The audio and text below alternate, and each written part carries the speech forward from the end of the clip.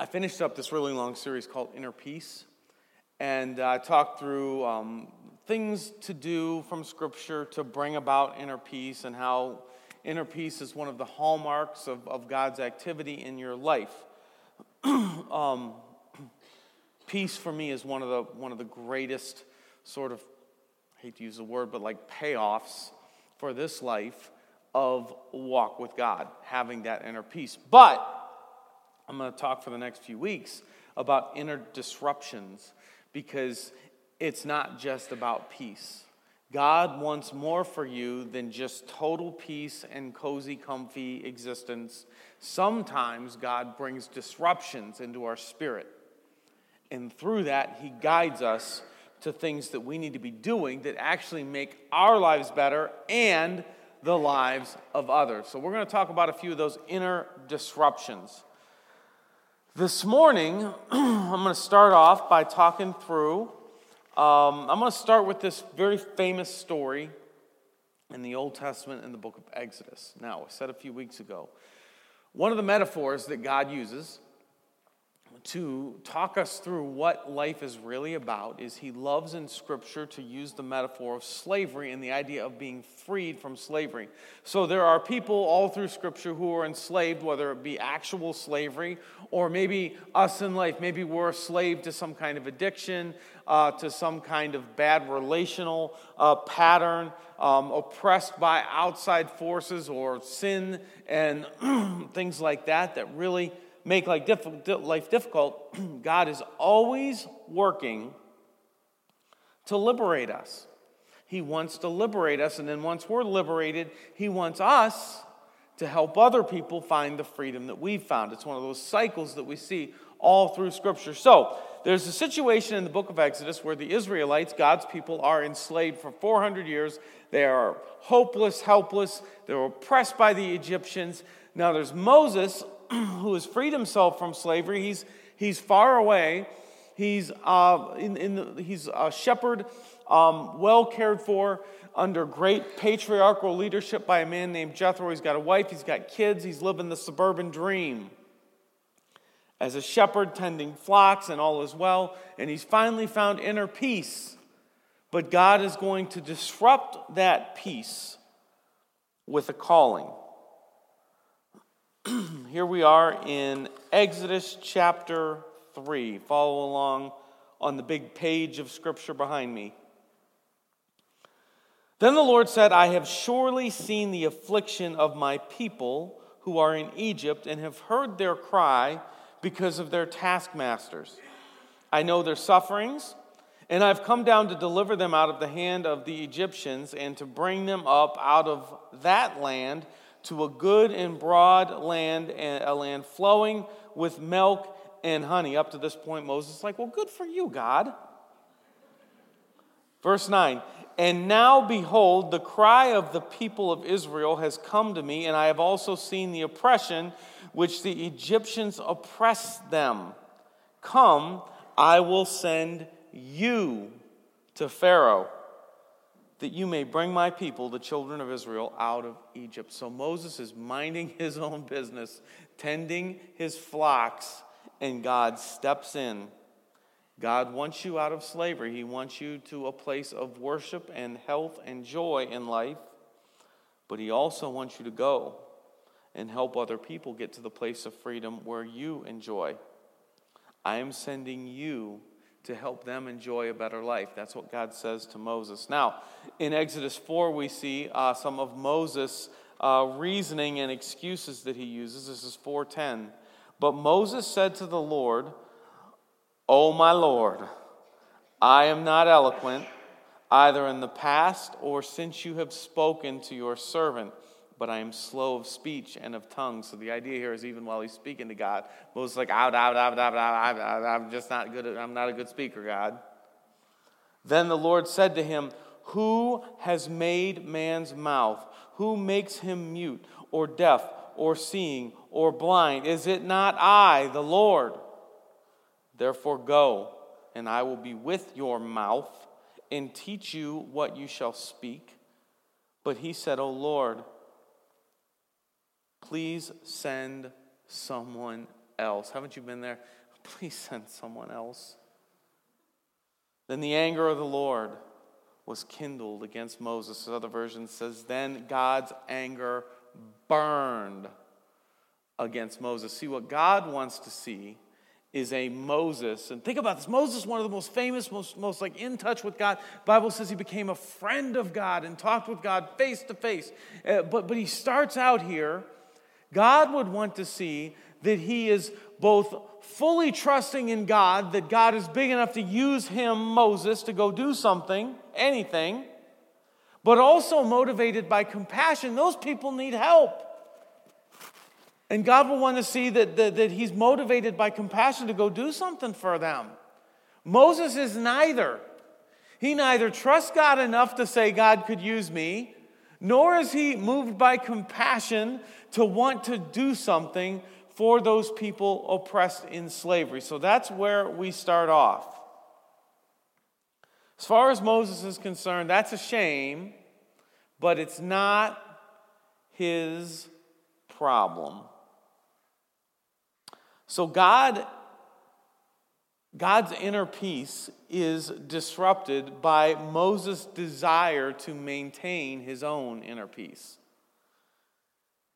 And he's angry about this. And there's this terrible and inconvenient calling that we all share. God gives us the responsibility when he does something in our life, when we learn something, when we experience something, when something good happens that liberates us incrementally. We're then responsible to help people around us get to where we are. And there's this incredible tension that comes from that. Like, first of all, we should have some tension. Let's say that you are just starting with this whole Polaris Jesus thing. It's an experiment. I feel like something's missing. I'm going to try it. And all of a sudden you learn about God's complete forgiveness. A blanket of forgiveness, so you're no longer trying to earn rightness with God. Or maybe you hear some marriage stuff, or your kids really love going to church now, or something like that that's really, really good that's happening in your life. And you're like, man, I'm grateful for this. Experiencing God in some new way, the Bible in some new way. I'm grateful for this.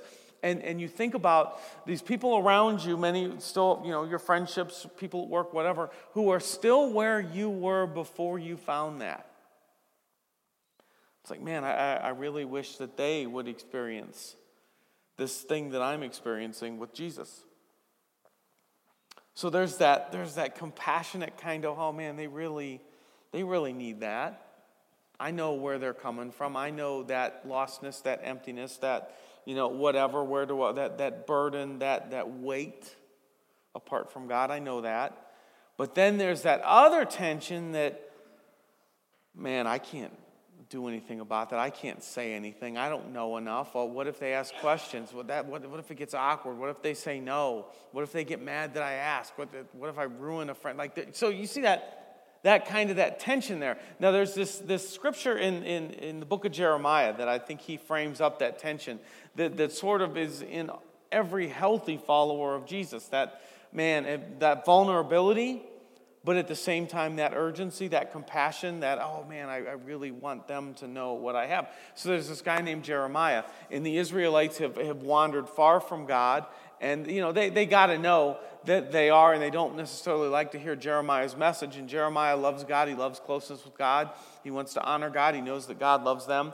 And he's this prophetic figure who God calls to kind of welcome them back in or command them to come back into proper relationship with God. And he says this, "For the word of the Lord has become for me a reproach, a derision all day long.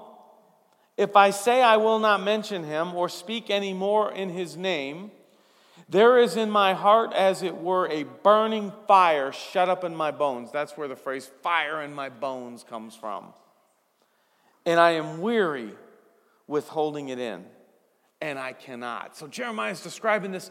Man, I mean, Jeremiah takes like some literal beatings from a people who don't want to hear his message. Yet his love for God, his passion for God, his understanding of what it's like, life is like in the presence of God is so great that he's like, I got to say something. I got to do anything I can to help them get what I have. There's fire in my bones if I don't. So there's that tension there. And hopefully you get to a place in your walk with Jesus where you feel that tension. It's what I'm kind of calling these days the lifeboat culture, and it's what I think God really wants for Polaris. There would be tension in a lifeboat. Like picture maybe there's some giant cruise ship, and there's all kinds of families and children, and it sinks, or you find yourself in the water, and you get into a lifeboat, and you're there, and your kids are there, and you picture the panic. Then all of a sudden, now you're safe. You're in the lifeboat with your spouse and your family, and you're good. And it's like, whew. I'm in the lifeboat. But then you see children and families treading water out there, and there's that tension. Oh man, I'm safe. Do I go back in? How far do I got to go to help them? Do I get the life ring and jump back in and help them? And here's the deal. I mean, we don't, in many ways, this church is a lifeboat, and we don't want the award for the coziest lifeboat. Right? The most comfortable involved. We want the award, the lifeboat that tried the hardest to get the most people to safety. And there's tension there of, man, I'm good. I'm so good. This is so good. And they don't, out there, they haven't figured out what God has shown me, and I should do something about that. But then what does awkwardness? So I got a few Jesus stories here that I want to read to you and talk through what do we do? What do we do in the midst of that tension? This is Mark chapter 2. Mark is one of the four Gospels, and if you're new to the Jesus stuff, I would suggest you start with the book of Mark because it's little snapshots. It's quick little snapshots of what it would have been like to follow Jesus walking around. It's an incredible quick book, and read it a bunch of times. Like 5-10 minutes a day, over and over and over again until you feel like, man, I'm really familiar now. I mean, in just a month or two, 5-10 minutes a day, you could be totally familiar with the teachings and life of Jesus. More so than most Christians, sadly. Just from 5 to 10 minutes a day of reading the Gospel of Mark back to back to back. Okay, so it says this in chapter 2. Jesus just getting started. I just bit my tongue. That really hurt. And when he returned to Capernaum after some days, it was reported that he was at home. So Jesus is back local again.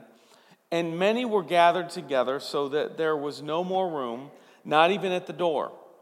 And he was preaching the word to them, and they came, bringing to him a paralytic carried by 4 men, so like one on each corner of the mat. And when they could not get near him because of the crowd, they removed the roof above him, like they dug out the mud material, whatever, straw, that they wrecked the roof, literally. And when they had made an opening, they let down the bed on which the paralytic lay. Now, you can't help but feel the emotion of this story. There's 4 friends, and they have this paralytic friend or family member, and they know that there's this new healer guy who's healed many, and he's in town now. He's local. He's in reach. Now, when you think about these old houses, talking about something maybe like from the guitars to the microphone, like this size here of the stage, and maybe Jesus is back here, and the door's right there, and there's just wall-to-wall people crammed into this to hear this miraculous prophet healer guy. And these 4 friends know that this guy, that they've journeyed there with their friend on a mat, and they're slowed down because they're carrying him, and all the well, fine, healthy people can easily get into this house. And they can't even, like, there's people, all the way around the outside of the house looking in, and there's just no way that they're going to get there because they're not giving up their spots to get this paralyzed guy up to Jesus. And so they work their way around to the side of the house or the back of the house, and they climb up on the roof, and they vandalize the house to get their friend to Jesus. They are so committed to get their friend. Now, two points of application from this. First of all, if you're just exploring this Jesus stuff, and you're my favorite crowd, like I love when people are just like, I don't know, maybe there's something to this, maybe not. I just love getting to talk to that crowd. I want you to, just as a testimony, realize that there's people like those four guys all over. They understood something and believed something, and they were willing to go to the ends of the earth. They were willing to risk, being arrested, whatever, to get their friend to Jesus. And for the past 2,000 years, there have been men and women of all walks of life who have risked everything to help people know Jesus the way they knew Jesus. Like the forgiveness, the grace, the joy, the peace, the healing, the relational wisdom, whatever it is that they experienced about Jesus, they've left careers, they've left six-figure incomes, they've left homes, they've gone to the ends of the earth to help people experience Jesus the way they have. And I just want you to think about that for the implications of how real it is to people when they truly experience Jesus. And that was the case for these guys here. And the second point from all that is for those of you who believe now, like maybe you've seen it, you've experienced Jesus, you've tasted it, you know how much your family benefits from Jesus, you know how God has changed your life. Here's the question for you. Who do you need to get to Jesus? Who do you need to tear off a roof if that's what it takes to get someone to Jesus? Who, right now, in your sphere of influence, do you need to get connected to Jesus? And how can you take a step? It may be just a simple invite. In suburban America, it's often just that simple, like an invite. And someone says, sure. And their eternity is changed from an invite. You're having a conversation about parenting, someone tells you a struggle, and you can honestly say, well, my kids have gone and loved this church, and they've learned X, Y, and Z, or we've learned X, Y, and Z. This is how it's helped, as long as it's like your honest story. And you share that, and you invite.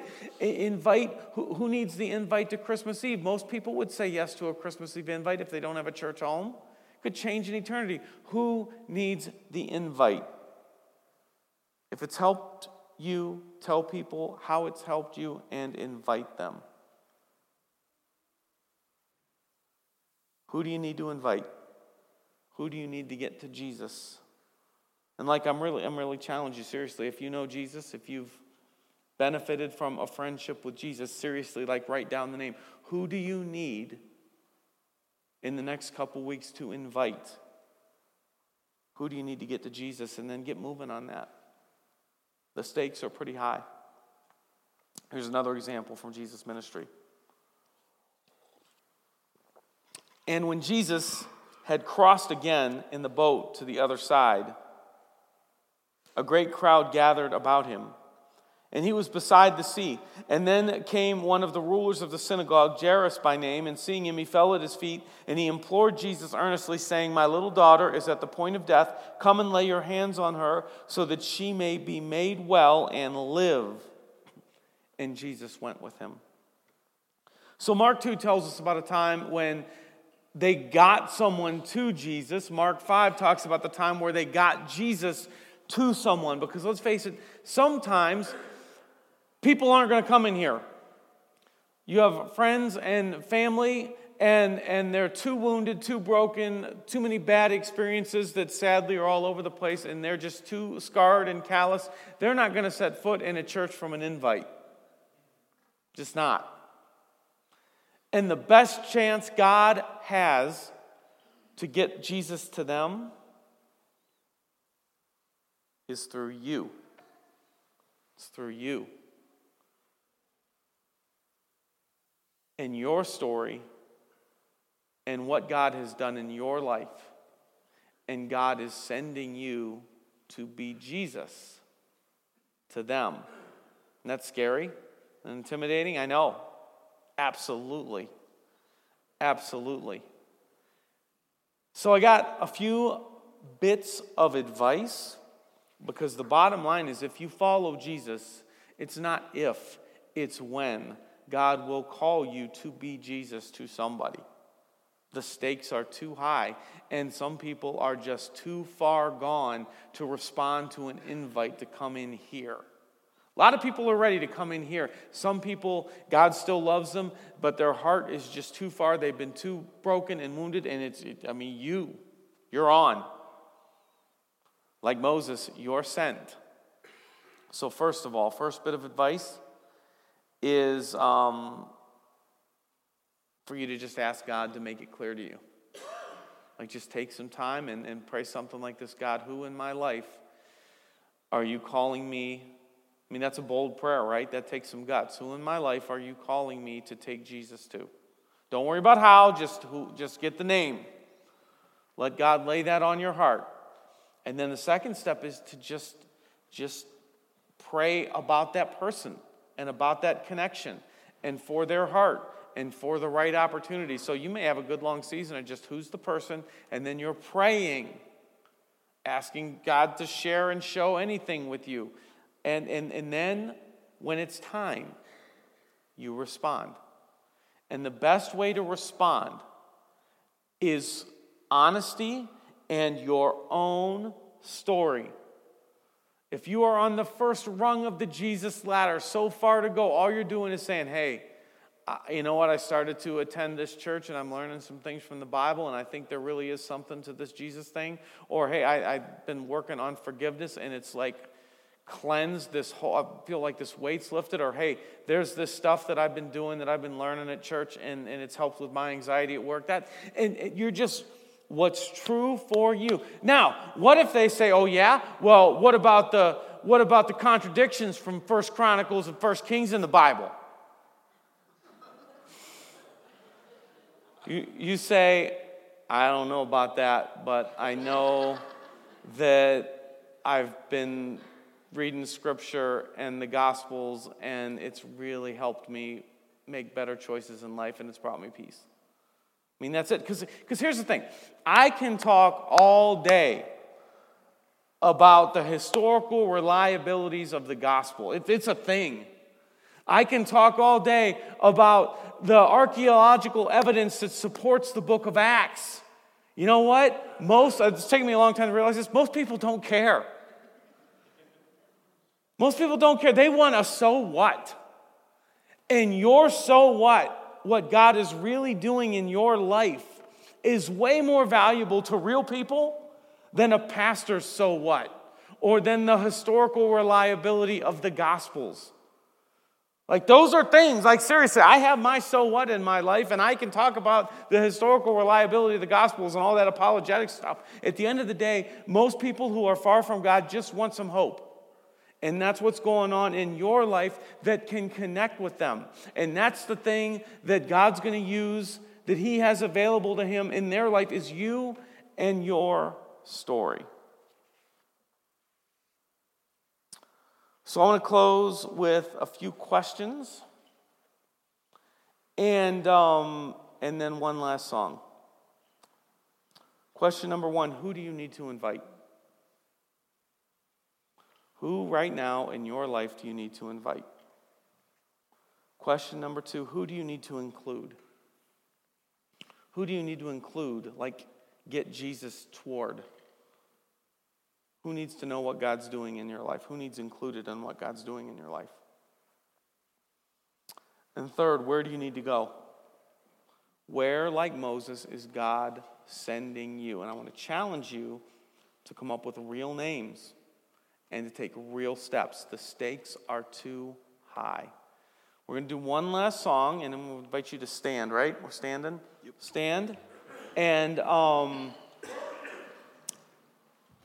I want to challenge you to make this a song of committal, and for you to really come up with some names and start praying about that.